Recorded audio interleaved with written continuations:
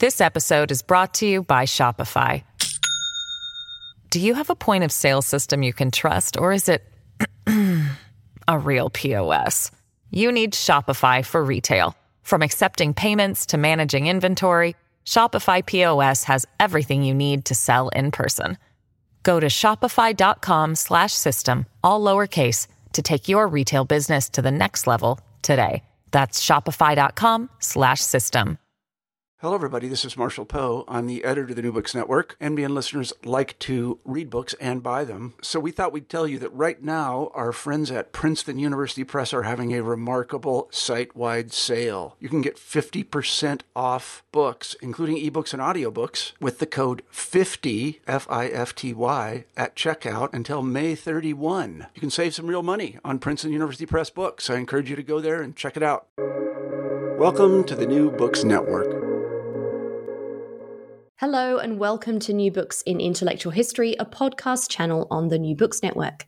I'm Alexandra Ortolja-Baird, a host of the channel, and today I'm joined by Devin Bhatia to discuss his new book, The Color of Equality, Race and Common Humanity in Enlightenment Thought, published by University of Pennsylvania Press in 2021. Devin, welcome to the podcast. Thanks so much for having me. This is a really, really exciting book that I think has a huge amount to offer listeners from across a wide variety of disciplines. But before we start digging into the content of The Color of Equality, Devin, I wonder if you could tell listeners a little bit about yourself and how you came to work on this topic of race and common humanity in Enlightenment thought. Sure. So I guess the deeper origins of this book lie in my time as an undergrad at McMaster University in Canada, near where I'm from. And I took an interdisciplinary bachelor program called Arts and Science. And when I first started that program, I was actually more interested in the natural sciences. But I was quickly just very drawn to the exciting questions that were being asked in the discussions that we were having in our humanities and social sciences courses.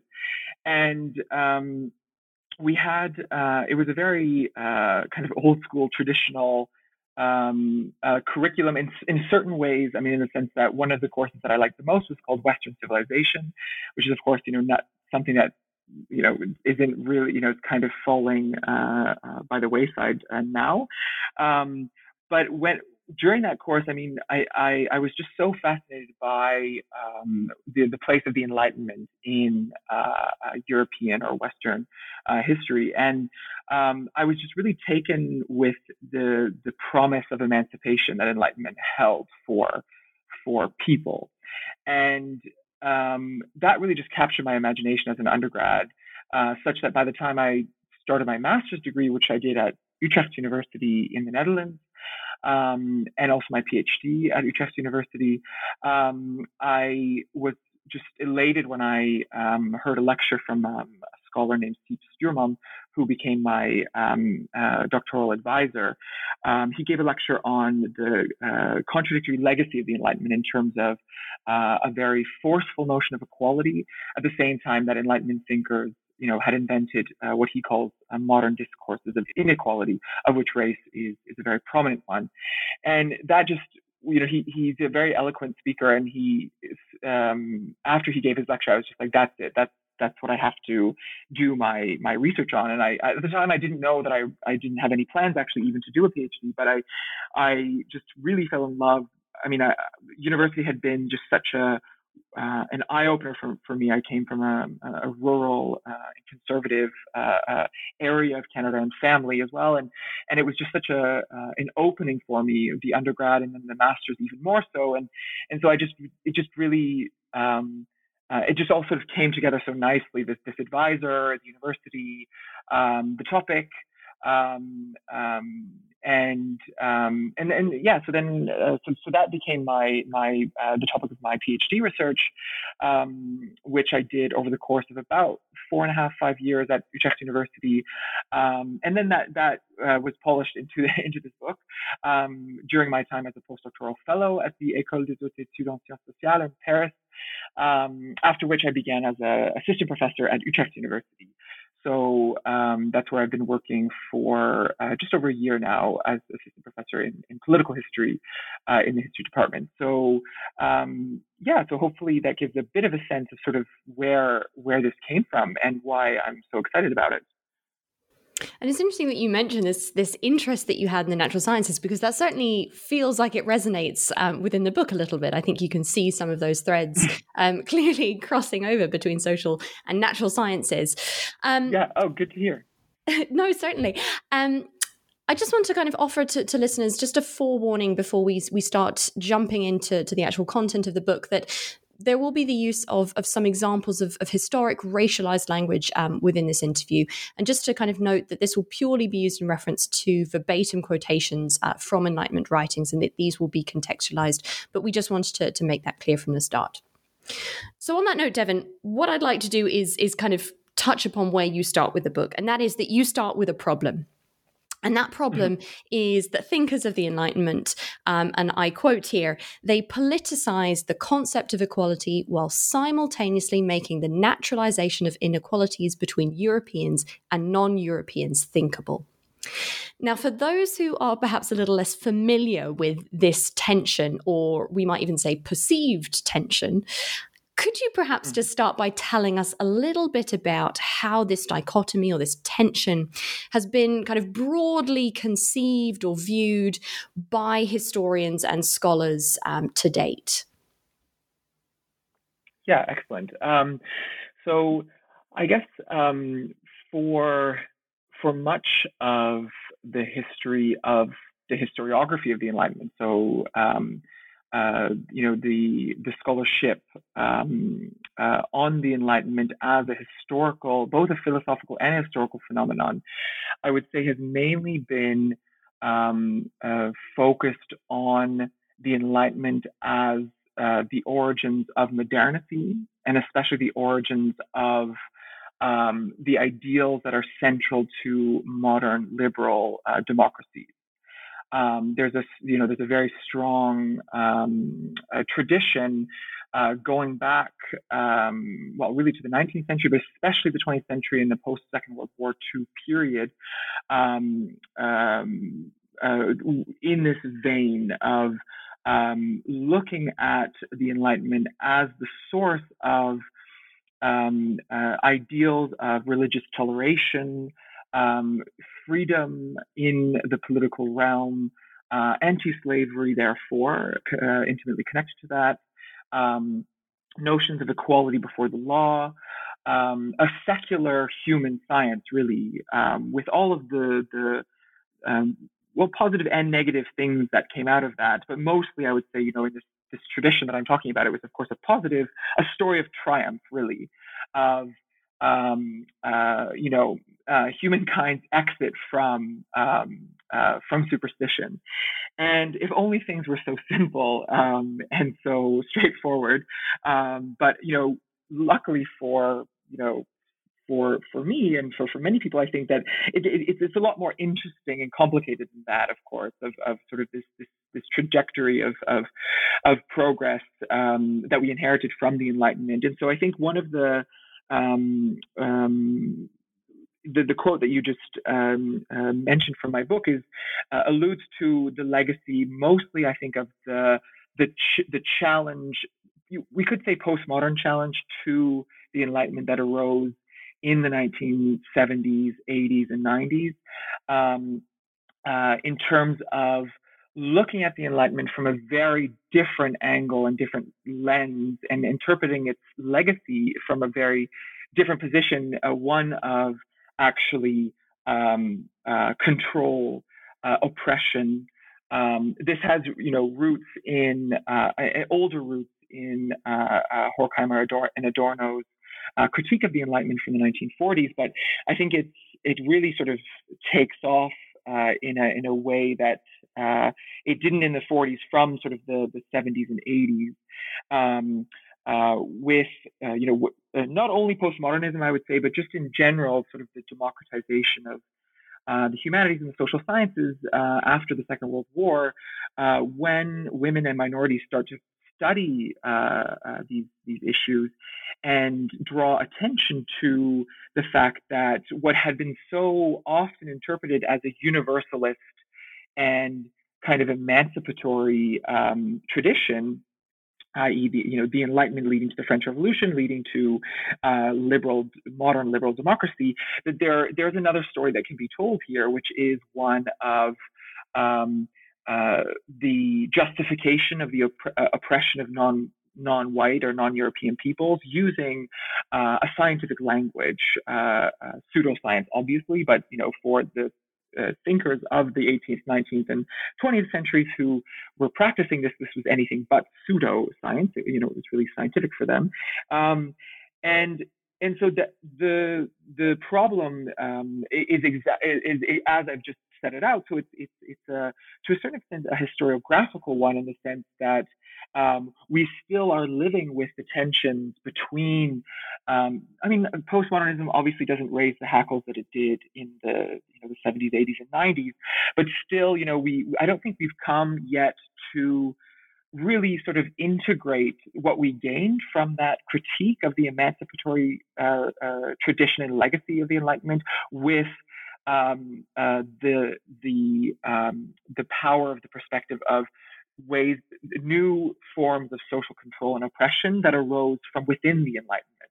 I don't think that we've really come to appreciate sort of how we can bring these two perspectives together. In part, I see my book as an attempt to do just that, to sort of say, okay, well, we have by now 4 decades of critique of the Enlightenment, but at the same time, we can't ignore the fundamental contribution to the history of human emancipation that the Enlightenment contributed to.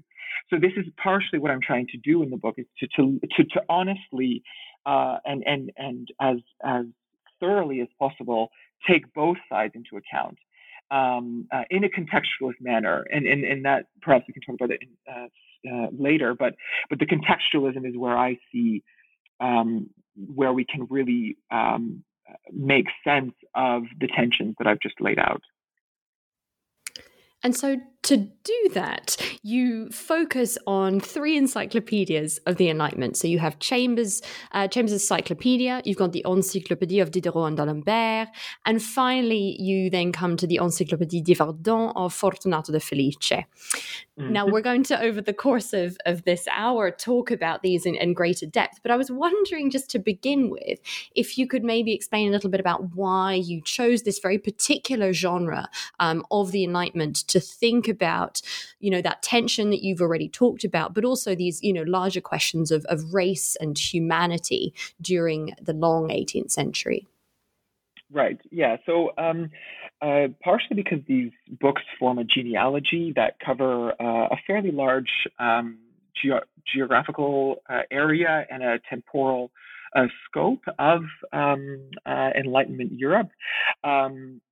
So Ephraim Chambers' Encyclopedia, published in London in 1728, in an older historiography, was considered sort of the first modern encyclopedia because it was published in alphabetical order, and it incorporated Newtonian science and a Lockean epistemology.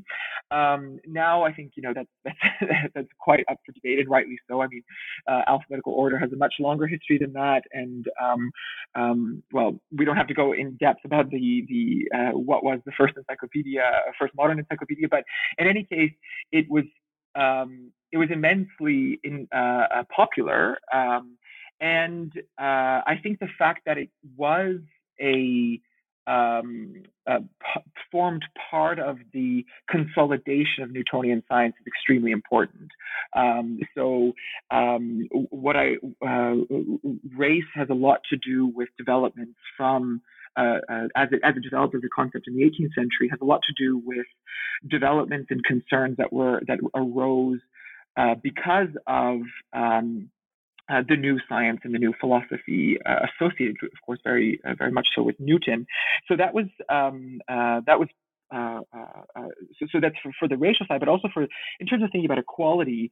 I mean, I think that there's also a good reason to include or to start a history with Chambers, because he explicitly addresses in his preface um, people who artisans, so people who are not just a part of the learned elite, that he hopes that his book will be helpful to them.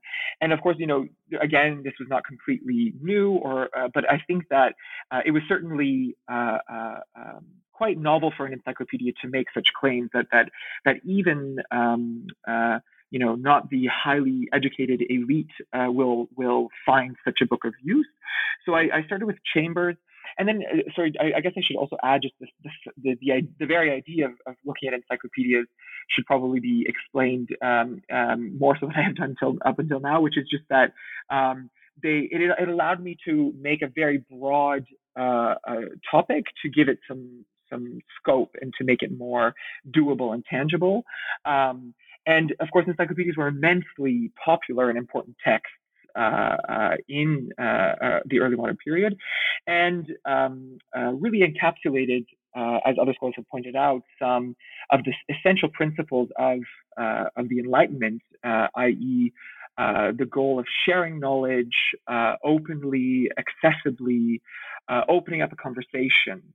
I think that's encyclopedias were instrumental herein, and so that's Chambers, and then Diderot and D'Alembert, their monumental encyclopédie project, which started in the 1740s, and the first volume was published in 1751.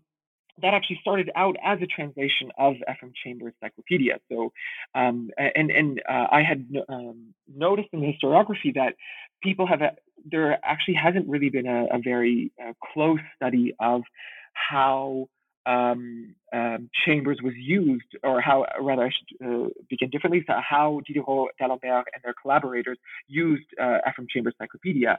So I thought that, this is a great opportunity to then also contribute to that vein of scholarship of the recycling of encyclopedic material, and therefore to sort of really get at, you can really do a very close analysis to see exactly what the authors changed in the translations, and then ask, of course, why did they change it in such a way? And that'll come up, I think, in later in our discussion, because there are fascinating changes to articles pertinent to thinking about equality and race in this period.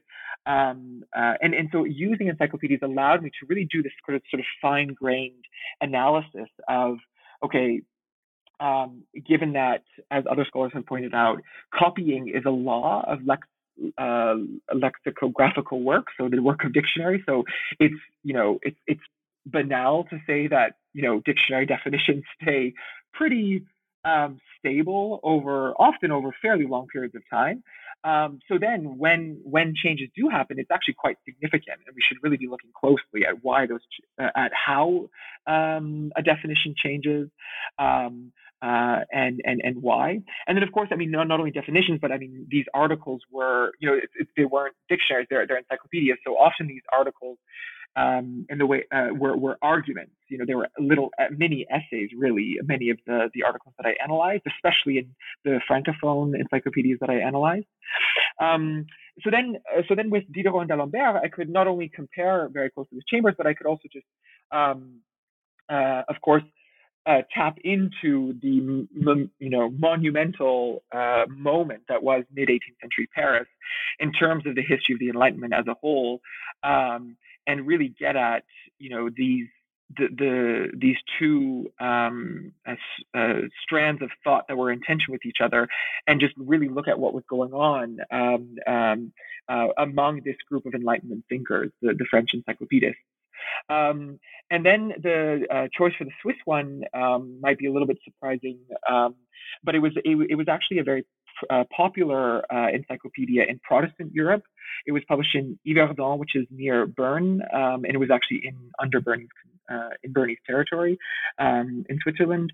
And the editor De Felice had contacts with a bookseller in the Dutch Republic in The Hague, and so it actually made its way quickly to the Dutch Republic, which had, of course, a large minority of French-speaking Protestants who had fled after the revocation of the Edict of Nantes, and so there was a clear market for this, and the group of encyclopedists that De Felice assembled around himself were all basically all of them were Protestants, were what I've called liberal Protestants. So they were, what they can be included in a tradition of Protestant Christian Enlightenment.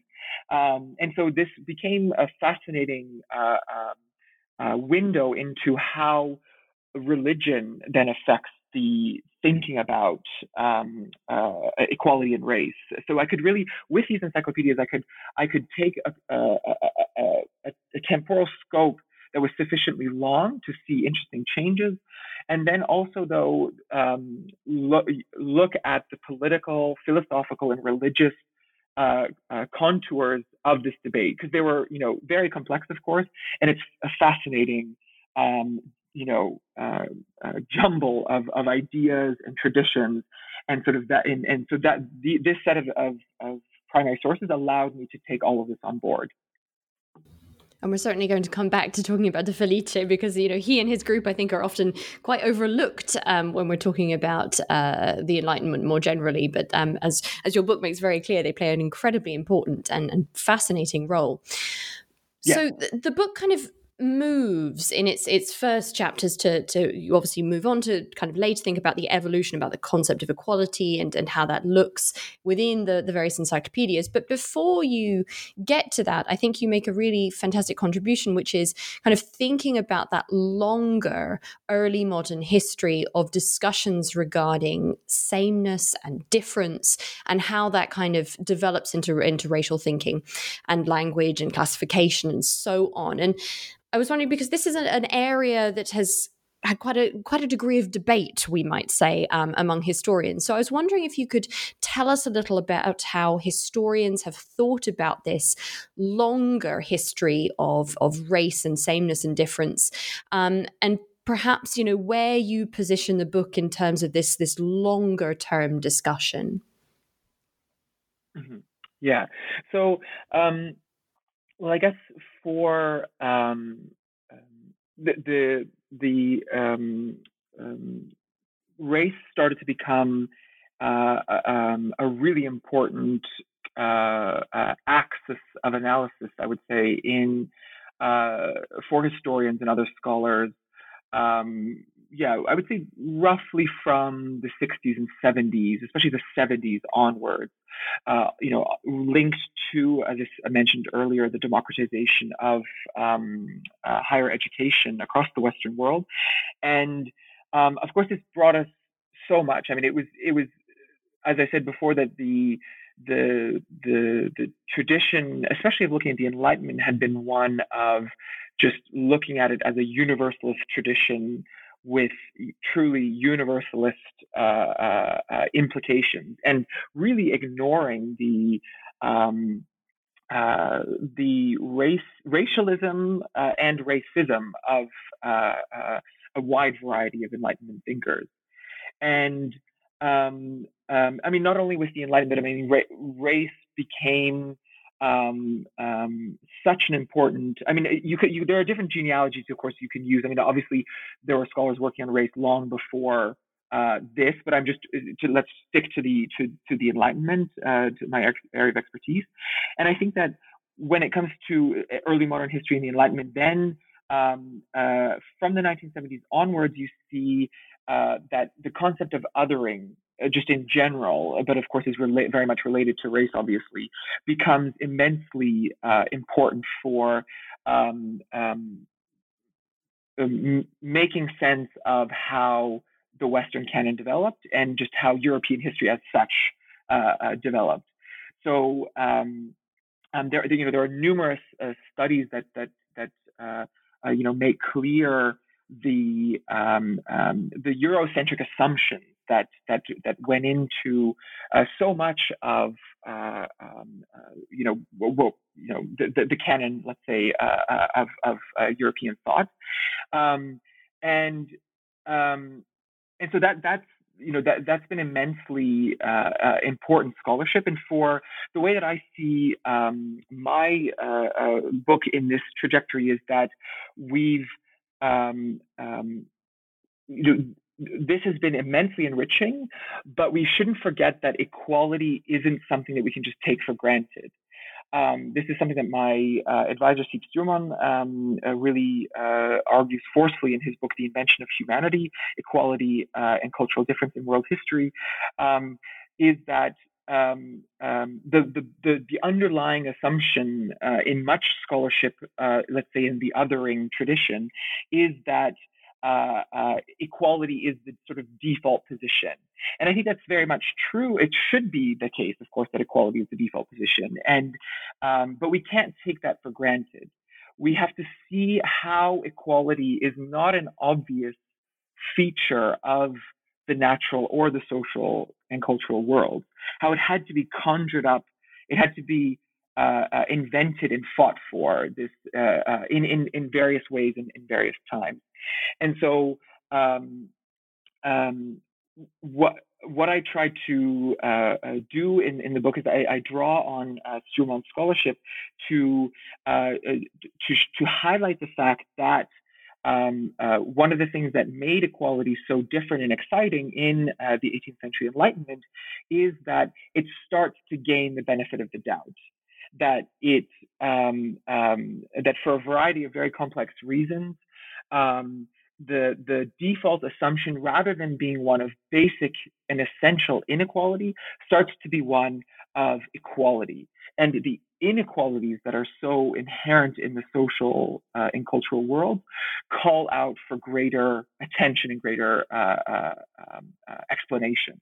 And so this is sort of the fundamental shift, I think, that makes one of the fundamental shifts that makes the Enlightenment so fascinating to study is sort of why this happened and how this happened. And again, it doesn't exclude ways of thinking about inequality or ways of or systems of oppression. So that's very important to emphasize here. But this is sort of how I position the book in what you've just mentioned about the longer history of using race as a category of analysis in relationship to equality, race, and othering. This complex. And so you move then to talk about the first of the encyclopedias, and this is Ephraim Chambers' Cyclopedia of 1728. You've mentioned it kind of very briefly, but I was wondering if you could maybe give us a little bit of background to the Cyclopedia and what specifically were its aims. You've spoken about it being this, I guess, kind of almost apogee of Enlightenment kind of encyclopedism, but what specifically was the Cyclopedia kind of aiming to do, and how did that manifest itself in its pages? Yeah. So I think most importantly for Ephraim Chambers was Newtonian science. So he really wanted to make Newtonian science accessible to as wide an audience as possible, as a worldview, and also as even as something that started to have very great technological implications.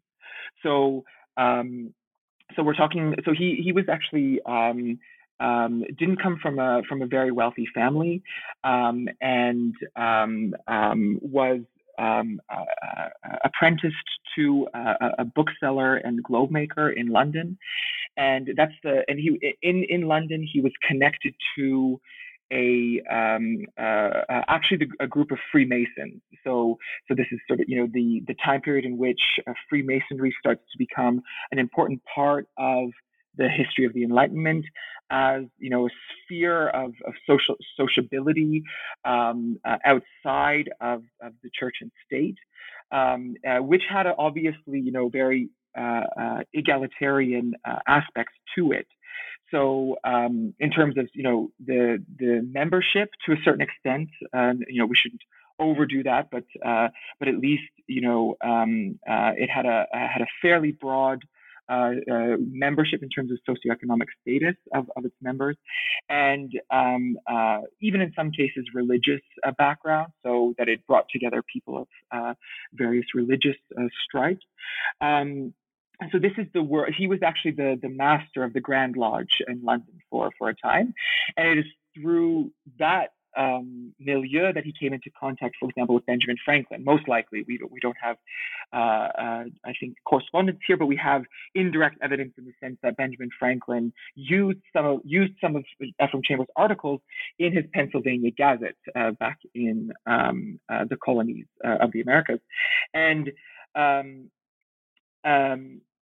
so this is the milieu from which he's coming, and the book was very popular. So there was a longer tradition of books that were aimed at, let's say, a broader audience than just the learned elite. So Harris's Lexicon Technicum, I think, if I remember correctly, is one of the important predecessors of Ephraim Chambers. So this was also sort of a handy summary of developments, new developments, and in technology and science.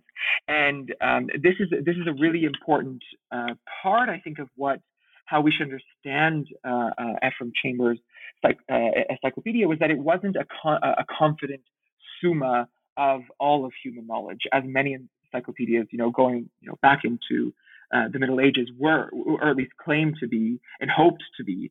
I think he was very aware of the fact that this was a work that would be superseded as new knowledge is gained, as very much a part of the Lockean and Newtonian traditions. And so that's what I think one of the most important aspects of the work. Also, of course, the financial aspects shouldn't go unmentioned, in the sense that he obviously, it was published at a time when the book trade was obviously very commercialized, and so he hoped obviously to make a profit, and that he very much did. It was a very popular book, so it was published by subscription, as English books were published already from the 17th century, and after the first edition, publishers were assured of their sales, so they didn't even require a subscription list because it was just so popular. An Italian translation was published quite quickly. A French translation, of course, began in the 1740s, obviously, with Diderot and d'Alembert. And part of how we can make sense of the content of that book is this milieu of the early Enlightenment, a sphere of a growing civil society centered around the Masonic lodges, in which religious affiliation is very much in transformation, such that Ephraim Chambers was most likely a deist, and he very much promotes religious toleration, which, as I argue in the book, is connected to a certain conception of equality. And then you go on to explore quite a variety of ways in which the Cyclopedia engaged with ideas of equality more generally. But I think one of the really important examples that you draw attention to is how the word, and I quote here, the word Negro is used. And this is not just in the article entry specifically entitled Negro, but also throughout and in other articles as well. And I was wondering if you could maybe expand on this a little bit about what this use of this particular word tells us about ideas of race and equality at this, as you kind of identify, very early stage of the Enlightenment, and as you've just revealed to us, this kind of context relating to Masonry, perhaps also the financial endeavors, and so on. So I think this would be a really interesting example to unpick if you would do us so kindly. Of course, yeah. So the article Negro is interesting because it reveals, I think, the two traditions or discourses in which this word and concept became of greater importance throughout the 18th century. and of course, the first thing to say here is the context of slavery and the transatlantic slave trade and the growth of slave societies in the New World. Because the first thing that he says in that article, Negro, is that he says a kind of slave. So this is in both English and French, starting already in the second half of the 17th century. These slave and Negro start to become synonyms in a way that they never were before, and so this is obviously indicative of the fast-growing importance of the institution of slavery to the European economy, and then the effects that it has on culture and thought, etc. And so this is very, very clear. This is reflected in Chambers' encyclopedia. So the language of commerce and the status of Black peoples as chattel in the European worldview, to a growing extent in the European worldview throughout the 18th century. And alongside that, I also point to the natural historical discourse. So the making sense of Blackness and whiteness, but whiteness was almost always considered just the unspoken standard, and so Blackness, for also largely because of the institution of slavery, starts to become a phenomenon that European thinkers think needs to be explained in physiological terms and in natural historical terms. And so these are the two discourses that I point to explain the growing significance of the term. And what's interesting, though, is that these discourses develop alongside one another in such a way that the let's say the natural historical exploration and explanation of Blackness does not in any simple one-to-one way develop as a justification of slavery. So I think it's important to mention, because of what we'll talk about with the Francophone encyclopedias. This discourse is much more highly developed, or this field of thought, rather, I should say, rather than discourse, of the natural history of humanity, not only the natural history of Black people or Blackness, but just the natural history of humanity as a whole, is much more highly developed. But some of those thinkers are quite fiercely anti-slavery. So this is just something important to mention. But nonetheless, I think with Chambers, and then with the supplement to Chambers that I also used, which was published in 1753, you can see that the discourse of commerce and the status of Black people as chattel, in the slave system, that only becomes more prominent. At the same time that new experiments are being performed to investigate the cause of Blackness. So these things very much develop in tandem. And as I said, it's a complex relationship between them, but we definitely have to consider them together. This episode is brought to you by Shopify. Do you have a point of sale system you can trust, or is it a real POS? You need Shopify for retail. From accepting payments to managing inventory, Shopify POS has everything you need to sell in person.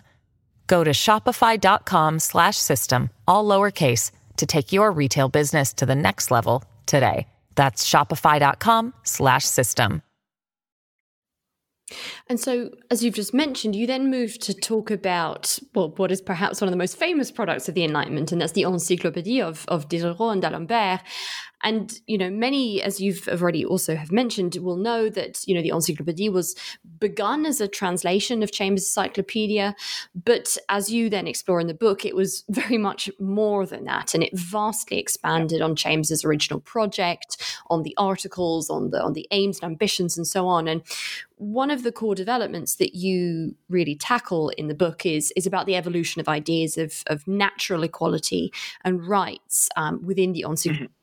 And in short, you say that this is the transformation of equality into a political concept.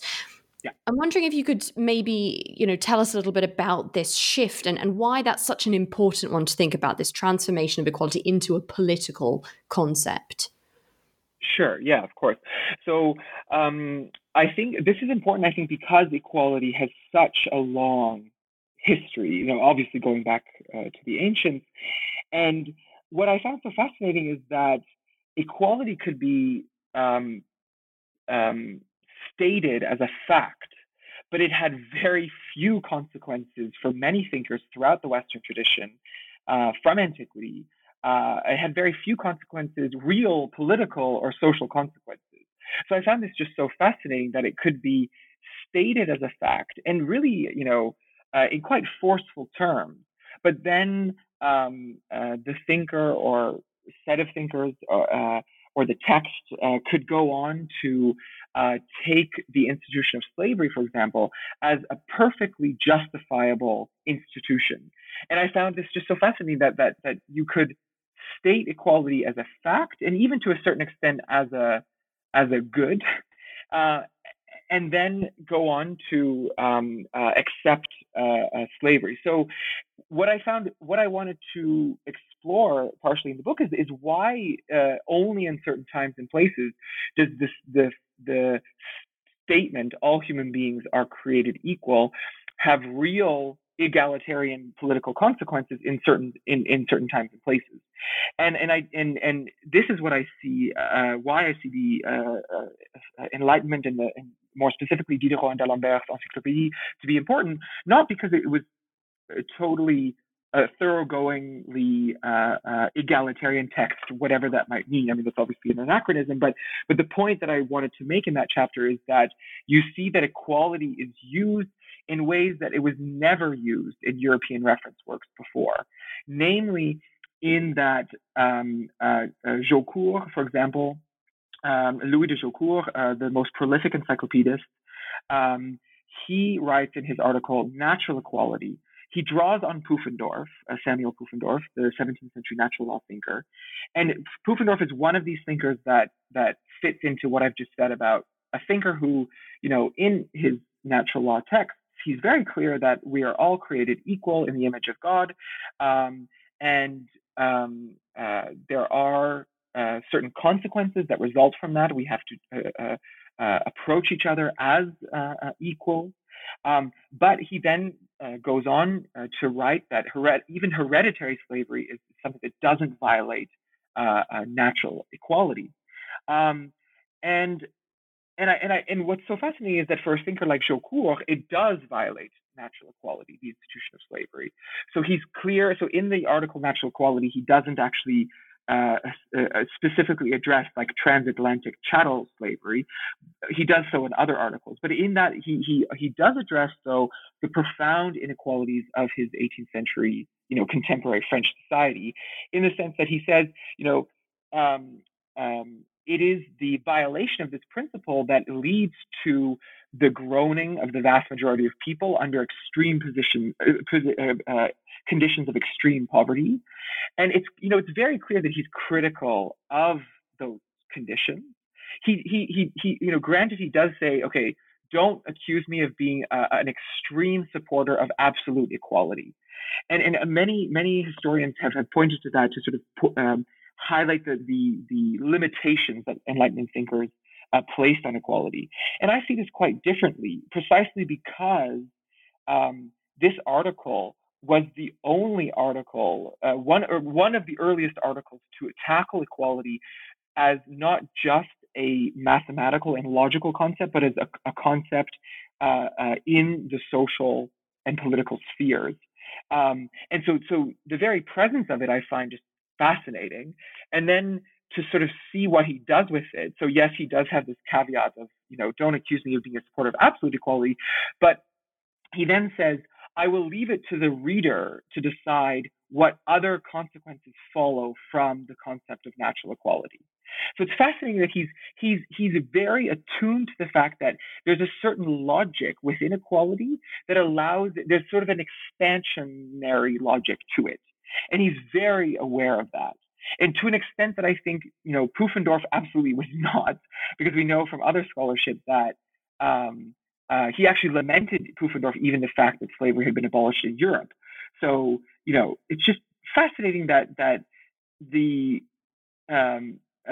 what we of course then should try to understand why Pufendorf thought the way that he thought, and I think that has to do with a certain conception of autonomy. That there are certain groups of people who are incapable of autonomous thought and action, and what is interesting is that by the time we get to Jaucourt and his collaborators, some of them, not all of them, of course, but because we do find pro-slavery articles in the Encyclopédie, but the main thrust of sort of the core contributors is one of politicizing equality, and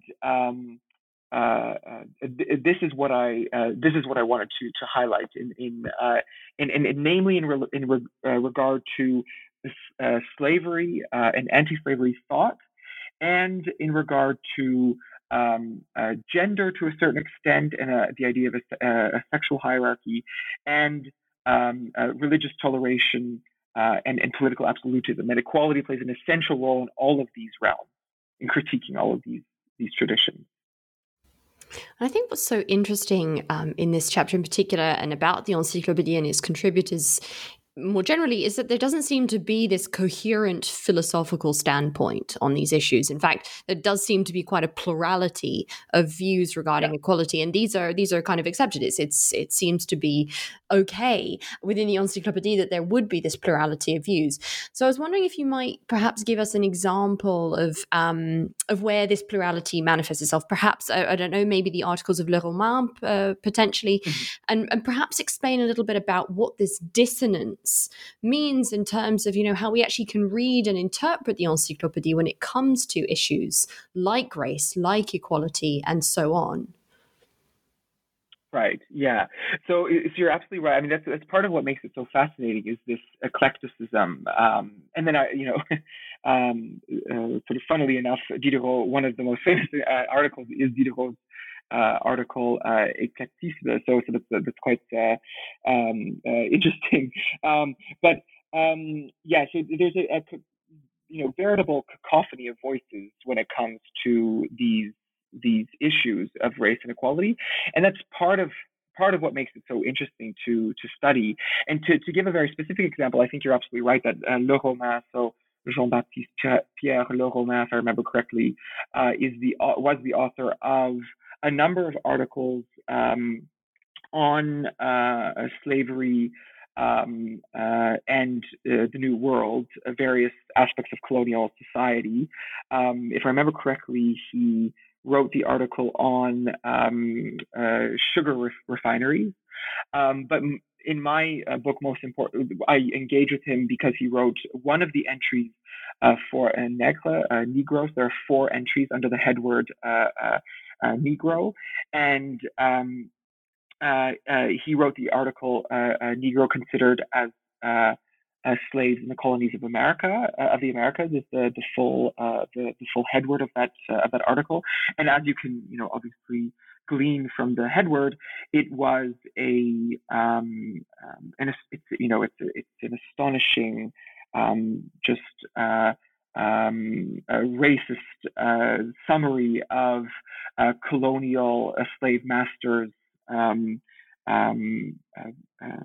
perceptions of sub-Saharan African peoples, and it's just provides an overview of the various regions of Africa where enslaved peoples came from, the ethnicities, and he goes into the characteristics of various sub-Saharan African ethnicities and what they, according to him, excelled at, or what their main characteristics were. And so it's just a really confrontational a piece in which you see sort of the centrality of slavery to European culture and the development of states really in this time period. And what's fascinating is that this exists alongside a thinker like Jaucourt, who was so vehemently anti-slavery, in addition to Diderot and a handful of others, but especially Jaucourt and Diderot, that these these two perspectives that are so at odds with one another are in the same encyclopedia. And the way that scholars have, scholars seem to, in general, this is sort of a bit oversimplifying, but scholars seem to have approached this in kind of one of two ways. They either pick one side and they point to the Le Roman articles and say, well, this is indicative of how just pro-slavery the Enlightenment was, or they pick Jaucourt and they say, well, look, this is immensely important. This is indicative of how important the Enlightenment was in the anti-slavery movement. And I think that, both, obviously there's, both are correct. And so that's what I try to do, is to really bring these together and to look, and then my point is not a wholly original one, because other scholars have made it, but the point is that a confrontation was starting to take place in a way that it never had before, in terms of, the place of slavery in society and in politics. That this started to become an essential point of essential contestation by, started to become in the second half of the 18th century, especially, and then obviously, only grows towards the end, especially from the 1780s onwards. This really becomes an open confrontation, obviously, and I think that the Encyclopédie, I put it into the history of the problem, the beginnings of the problematization in European thought of this institution that was so important for a variety of reasons. And that also just reminds me of one other point that I want to make here, which is the tension in Enlightenment thought between the goal to serve a useful institutional administrative function, the fact that slavery was so embedded by this time in European commerce and politics, even to a certain extent, that we can't. We have to also include that in a history of thinking about slavery and anti-slavery. The fact that Enlightenment thinkers were also contributing to this growing state apparatus of serving a useful kind of state function, at the same time that they were also critiquing many aspects of the traditions into which they were, contributing. So this is I think something that is really essential to understanding some of the tensions in Enlightenment thought. These two sides of that, of sort of serving this useful function and then critiquing systems of oppression, which they, to a greater or lesser extent did, depending on who you look at. And I suppose some of those critiques really come to a head then in your final chapter, where you turn to look at the final of your encyclopedias, which is the, I suppose, in many respects, lesser known Encyclopédie de Verdun, which was produced by the Italian Protestant emigre Fortunato de Felice. And I was wondering if you might start by just kind of explaining how or why the Yverdon encyclopedia really differed from its French counterpart, and maybe how this was actually kind of manifesting itself in the new edition, perhaps in a number of the articles, or perhaps in the tone of some of the views on equality. Yeah, of course. So the most important thing to mention about the Encyclopédie de Verdun is its closeness to the Paris original, in the sense that it started out as a re-edition, a reworking by De Felice and his collaborators, but De Felice was the sole editor, and I say that it's closest because they used the system of a notation to indicate to the reader what they had done to the original. So they put an N beside articles that were completely new, an R, beside articles that were altered, and sometimes they would put an asterisk at the end of an article when they would add a new paragraph or a new section. And the fact that this system worked indicates that there was a great overlap between the Diderot d'Alembert's Encyclopédie and the Encyclopédie de Verdun, that said, many of the lengthier articles, most of them were reworked, or there were completely new articles added. And when I say reworked, they were like completely different. They were absolutely, the original was absolutely discarded, and a completely different and new article was written. And in terms of sort of the different kind of tone and flavor of the work, it's very much in a Protestant, Enlightenment Protestant tradition. So, there's been great scholarship on various strands of the Christian Enlightenment, and I profited immensely from that. And it can, this encyclopedia can very much be placed in that tradition. So, in the sense that they attempt to create a rational Christianity that is respectful of other cultures and traditions, and that is more that is in tune with some of the key developments in Enlightenment thought. So they don't shy away from engaging with religious and cultural difference, and they very much approach it in an open way. So it's not it's not an overly evangelical encyclopedia or something. I mean, it's for example, De Felice himself, in one of his articles, he actually writes that missionaries, they actually should not be really active in the non-Christian world, because people have to decide themselves when they are kind of ready to accept the gospel, he essentially says. And this is very indicative of the Enlightenment approach in terms of the respect for basic autonomy and cultural difference. And so that's an essential part of the work. But it inflects it's nonetheless very important, the Christian tradition, in the sense that for the Encyclopédie Diderdon, in a way that it wasn't for many of Diderot and d'Alembert's, themselves and their collaborators, at least some of the key ones, in the sense that they, for example, when it comes to equality, Jaucourt doesn't mention scripture at all, whereas in his article Natural Equality, whereas De Felice has an entire section on what Christian scripture tells us about equality, i.e., we all are created in God's image. We all have a rational soul. We all have souls, and a rational one.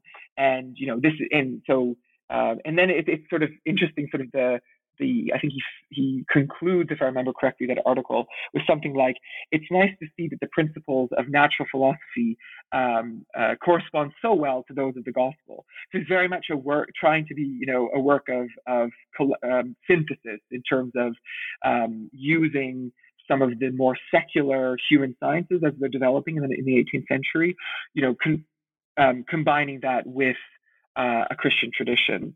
And so that's very clear in a variety of articles. But nonetheless, as I said, the reason why it's an enlightened Christian tradition is because it's it takes autonomy seriously. It's very concerned with toleration. So toleration is a key good. So despite their desire to consolidate Protestantism, there's a very strong defense of religious toleration. And it's really interesting, this kind of comparison between the two Francophone encyclopedias here, because I think something that you really draw attention to is you say that, in Yverdon, they were also relying, for example, on Buffon's Natural History in terms of racial classification, especially when it comes to sub-Saharan Africans, much in the same way that Diderot was doing in Paris. But what's so fascinating is that you say that in spite of this similarity, in spite of using that same kind of natural history history underpinning, the Swiss actually presented a much more forceful abolitionist argument throughout the Encyclopédie. And I was wondering maybe if you could explain this difference, how this came about and perhaps some of the repercussions of this particular reworking, I suppose, of Buffon's classification. Sure. Yeah. So the main reason that the Encyclopédie Divergent is more abolitionist than the Parisian original is the fact that De Felice incorporates many passages, lengthy passages from the Histoire des Deux Indes. And funnily enough, many passages written by Diderot himself. And so this is, as far as I can tell, the most forceful anti-slavery passages in the work, the Encyclopédie Divergent, are from the Histoire des Deux Indes.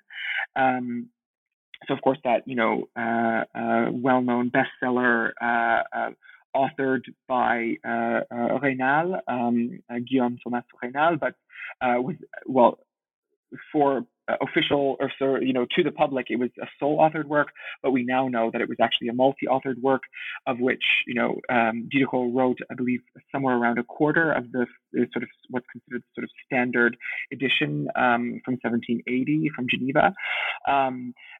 But there were a number of other philosophes who contributed, and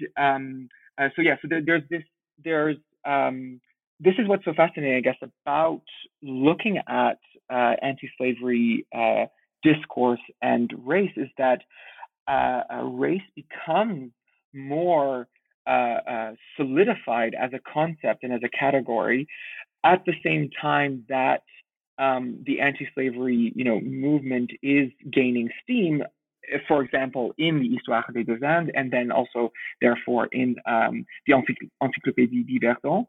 And this is part of what I try to show in my book, is that this leads to an interesting conclusion, which is that race cannot be only understood as a response or a justification of inequality. And I emphasize this because in the historiography on race, you see really often this the argument that the origins of race are in the tradition, the oppressive tradition, to justify continuing inequalities. And I don't deny that is a part of the story that is to be told about the invention of race, because that race was used in such a way that is absolutely indisputable. But what I try to show in my book is that the fact that the same thinkers who were at the forefront of the anti-slavery movement, like Diderot and like the Encyclopédie Divergent contributors,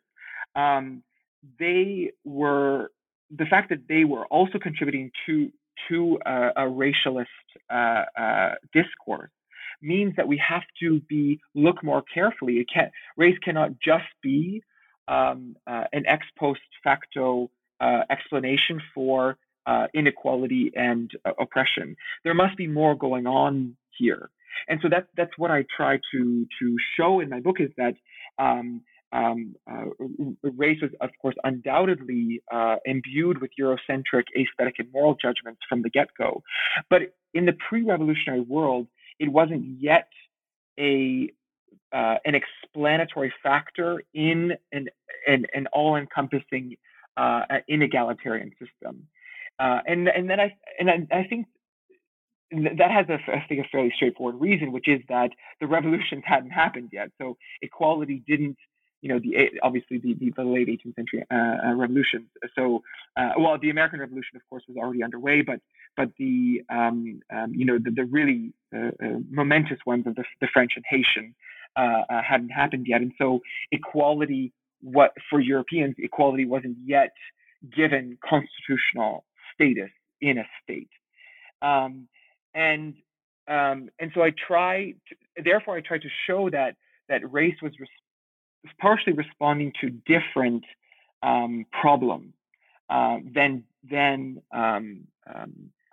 justification for inequality, in the sense that race was also a part of a worldview in which the explanation for the longue durée history, the deep natural history of humanity, had entered a wholly new philosophical and intellectual world, in which the Bible no longer held the final word. And then, so that's the field in which I try to position it, that we have to take seriously the fact that Diderot, Buffon, and many of their collaborators were materialist thinkers. So, and this is an essential part of thinking about race, is that although race is not a biological category, absolutely not, the explanation of human physical diversity in a natural history of humanity that was told outside of the biblical framework, this is how we can make sense of Enlightenment racial classification, and why it could stand, alongside ideas of basic equality and rights in the same Enlightenment mind, as in a thinker like Diderot, and to a lesser extent the Yverdon encyclopedists, because although they were absolutely not materialist thinkers, I think by this time they also would have they used Buffon and other Enlightenment naturalists to tell a story of the history of humanity, even outside of the biblical framework. I mean, by this time, they had left a literal interpretation of the Pentateuch. And you do really pick up then in the conclusion on a lot of these themes that you've just mentioned. And I think it's worth drawing attention to something that you say here, where you say, although race was an Enlightenment language of difference and sometimes of inequality, it did not yet serve as an explanation for inequality. And rather then you go on to argue that conjectural history was actually a much more powerful framework for inequality in the examples that you've looked at. And then you obviously kind of go on to think a little bit more broadly about how this then goes on to give way to racial theories and languages and classification in a much more kind of strict scientific way. Yeah. We've come to our hour, and because to leave you with an afternoon free of having to kind of talk about your book, I wonder if I might press you to talk about, well, what comes next? Where does the book lead? What is kind of the flavor of research that, this exploration has led you to kind of think about now, and where you might be going with it in the future? Right. No, thank you. I'm actually not sick of the Enlightenment or equality or race, but I'm mainly sticking with equality. I'm not sick of those things yet, but because what I'm looking at now is equality as a social practice. So the book led me, it's a very intellectual contextualist, or at least I hope it's a contextualist history, intellectual history. That's what I intended it to be. And but in the process of writing it, I absolutely love intellectual history, but I became a bit unsatisfied with the capacity of intellectual history to give indications as to why equality started to matter more to 18th century Europeans in a way that it didn't in previous centuries or generations. And so I think that has a lot to do with the rise of capitalism and the rise of the public sphere, which are of course are topics that have been, especially the public sphere has been explored at great length by many various scholars over the past few decades. But what I hope is at least somewhat new of what I'm doing is to merge the intellectual with the sphere of social practices, and to look at how equality was not just an idea, but intimately bound up with new social practices. So what I'm doing is I'm looking at cafes and theaters in 18th century Paris, and trying to reconstruct the ways in which the sort of acts of subordination, let's say, that were inherent in the Society of Orders that was the Ancien Régime, how those kinds of daily acts became problematic and why. And so that's what I'm investigating now, and I'm really enjoying it. Oh, well, I hope we might have you back on the podcast to talk about that in the near future. The book, listeners, is The Color of Equality, Race and Common Humanity in Enlightenment Thought, published by University of Pennsylvania Press in 2021. Devon Bhatia, thank you so much for being on the network today. Thank you so much for having me, and it was my pleasure.